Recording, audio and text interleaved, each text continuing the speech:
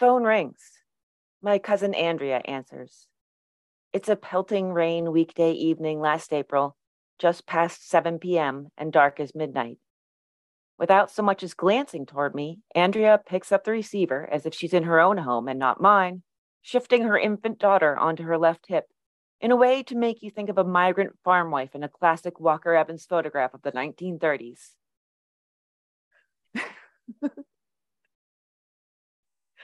Lightning recap.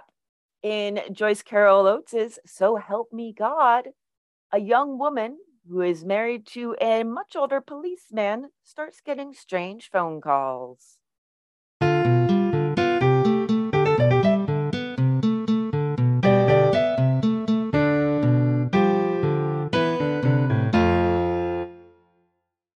You've got a little time? We've got a little podcast? Sure we do. Indeed. Yep. Oh, yeah. This is Short Story Short Podcast. I am Christopher Garcia here today with Christy Baxter. And Christy. Yes. Have you ever heard of Joyce Carol Oates? Joyce Carol Oates is the reason that I can die happy, because when I met her years ago, she said I was very beautifully dressed before she signed my books. I can guarantee you, no matter what, I will not die happy. It's the very act that is the problem. I didn't know I needed fashion affirmation from Joyce Carol Oates until I got it. And then it was exactly what I needed. And you know what I needed? Fashion affirmation? I love that shirt!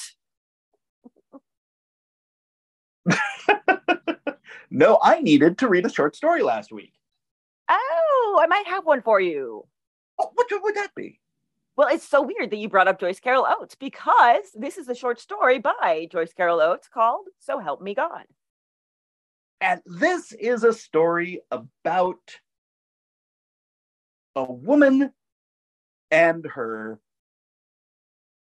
scumbag dirtbag husband. Oh, he's terrible. He's absolutely awful. I literally, because of him, had to take breaks from reading the story. Like, it was just like, and it wasn't the writing. I wasn't even distracted. It was just, I hate it. I hate it. I hate him. I hate it. Flames on the side of my burning? Yes, very much that. This is, and even comparing to something like The Dude in Loneliness by Bukowski, which is weird. If you out-misogynize Bukowski, you are doing something either very right or very wrong. But Joyce Carol Oates presents us with a character with zero redeeming value. And a character who has nothing but redeeming values in our main character. Yes, and it seems like the possibilities that all those redeeming values represent have sort of for a while been like siphoned away from her by the asshole that she's married to, which, by the way, interesting decision to have him called by his last name, even by his wife. Not as weird as you would think. Really? Yes, in the South and particularly in the Southern Appalachians, it is not unusual for the wife to call the husband by his last name, particularly if they are in a family whose last name is highly established. So living in the holler. Yeah, damn straight. Yes, and in fact, not even unknown among New Englanders. I know a family who were the Brown family, and the wife referred to the husband as Brown. And his first name wasn't Brown, or it had been Brown. Wow, I can't, my brain just doesn't want to wrap around that. I realize I'm probably showing some sort of cultural ignorance, but I don't like it. I can't imagine calling my husband by his last name. Can you imagine your wife calling you just by your last name, or does she already? Not often, though I do often go by Garcia. Garcia, because it's easy to yell. 3 syllables, like America. Yeah, 3 syllables. Yeah, you're right. But one of the interesting things here is also she was being a bit cheeky with the name Hitman. Yeah. Okay. Yeah. I see that. I see it. And there's also, of course, an element of authority and authoritarianism in the last name, because it does feel so much more formal than, say other options like a first name or a pet name or, anything like that. So yeah, I mean, like I understand the reasonings for it. I didn't realize it was so common. Yeah, and this is another one of those. I would actually put this alongside Where Are You Going, Where Have You Been, as a story that examines naivete versus just flat out evil. Uh, I think that is, she is not, as she proves at the end, a character who runs away and locks herself in the closet to avoid the monster hunting her, but instead, I don't want to say dives headlong into it, but uh, at least watches Michael saddle up to her and then finally has that moment. Yeah, that's a good way of putting it. It's very I mean it's a little on the black and white side as far as like clear cuttedness is concerned. It doesn't have the spookiness and the otherworldliness of like say like Arthur Friend in Where Are You Going, Where Have You Been? Just the fact that I can remember his name shows you how much that story sticks with a person. Mm-hmm. And but it's still it's much more grounded because of that, because he's not the supernatural figure, because Pittman is honestly so freaking real in our world. It feels much more real, and sometimes the realness makes things more scary. Mm-hmm. And there are a couple of points where I found where I kind of did a oh really JCO, um, particularly it seems like she almost attempted to humanize his uh, evality through, oh, he started drinking because the family, and then, uh, we're, but it didn't overpower the fact that he was just presented as completely irredeemable, even when she tried slightly to redeem him. Yeah, I think that just proves his sheer irredeemability, and that the person who created him can't even redeem him. Mm-hmm. Yes. And again, Joyce Carol Oates is Joyce Carol Oates. She's always going to have this sort of language that is affecting, that is neither minimalistic nor super ornate, but is often detailed enough that you get more than just the story that is happening. And that is something I love. In a way, she reminds me of, which is rather strange because he's often considered a minimalist, Chuck Palahniuk. And they both have this very interesting way of giving you sort of cut to the quick, but then also layering on top of it a piece that gives you a sense of more being there. Yeah, she's just so good with setting. She really plants you down there. And honestly, I mean, I know I've read a decent amount of Joyce Carol Oates. By no means have I consumed her entire output, because I don't think anyone can actually live that long yet. Science is working on it, and for that specific reason too, just to be able to finish everything that JCO puts out. But I very much attach her to like Western New York, and I guess a little bit upstate New York kind of. I'm not great with geography, but um and she just evokes it for me so much. Now granted, I grew up just spitting distance of the New York state border, so like that was the southern southwestern border, I guess. But like it just I just wonder how that feels to other people from other regions, if they catch that feeling of like, I can see the grass, I can see the trees, I can see the exact shade of the sky. I don't know why, but I always feel when I read her stuff like she's talking about Connecticut. And it might just be, again, her aggressive waspiness.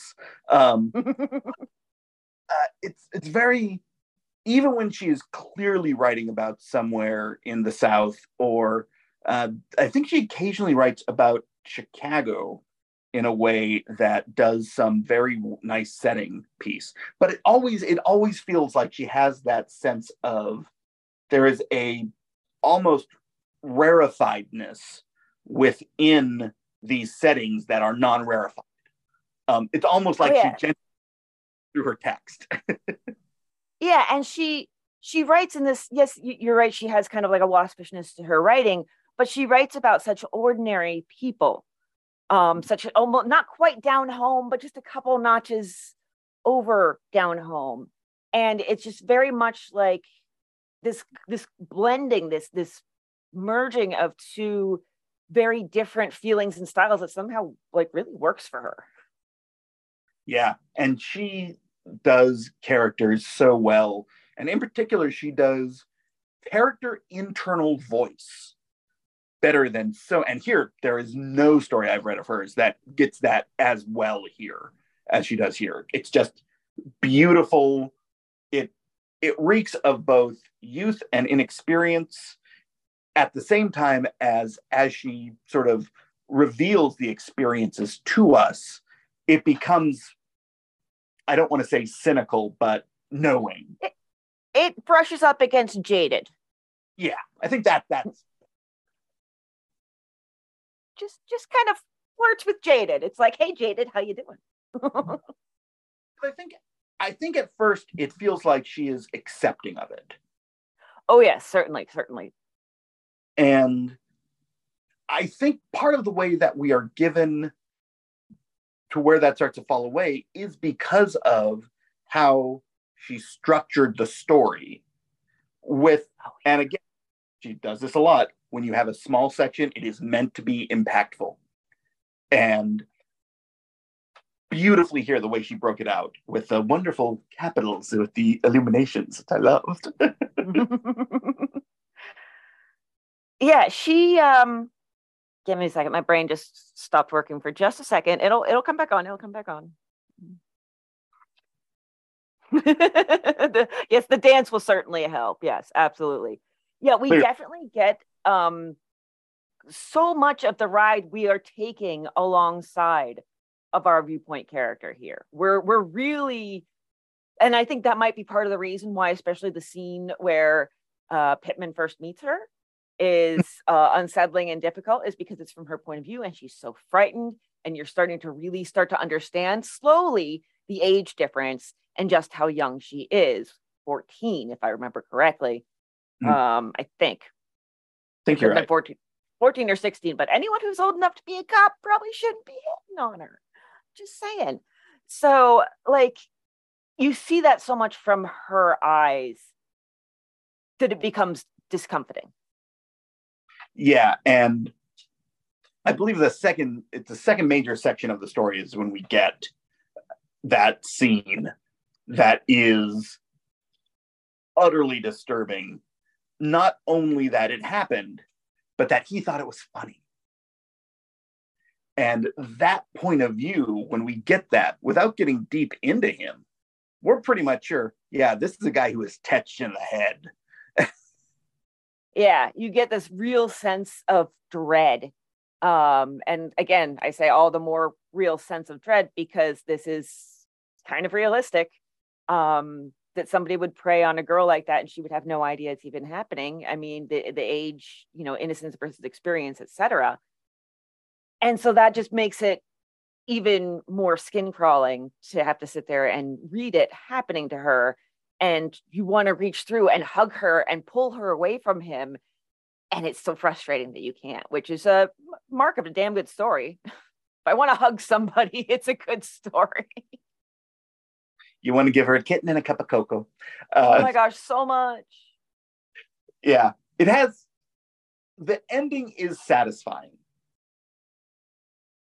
A slight bit packed, but satisfying. And I think it was important that we got that ending, unlike in Where Are You Going, Where Have You Been, where the ending we got was 180 degrees away from this. I absolutely agree. I was definitely rooting for the ending that we got here, but I was nervous because I have my experiences with Joyce Carol Oates, and one of those formative experiences is the story we've referenced 8 times already. And so having that experience and knowing how she can do an ending, I was like, oh God, maybe she's not going to give me that satisfaction, which I needed even more than ever because of the unsettling feeling that you got seeing through her eyes.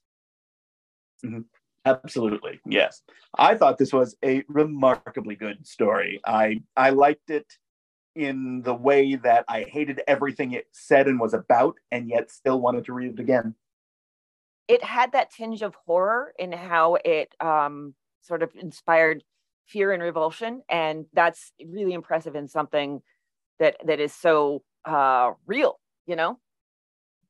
You know what I'm going to say this story was? Visceral. Damn straight. Woohoo! Because, yeah, this is not... I actually would categorize this as a horror story, but it is that banality of evil in everyday life sort of horror story. And that concept is heavy. I've just watched recently The Hand That Rocks the Cradle, and it does a lot of this. It truds a lot of the same boards.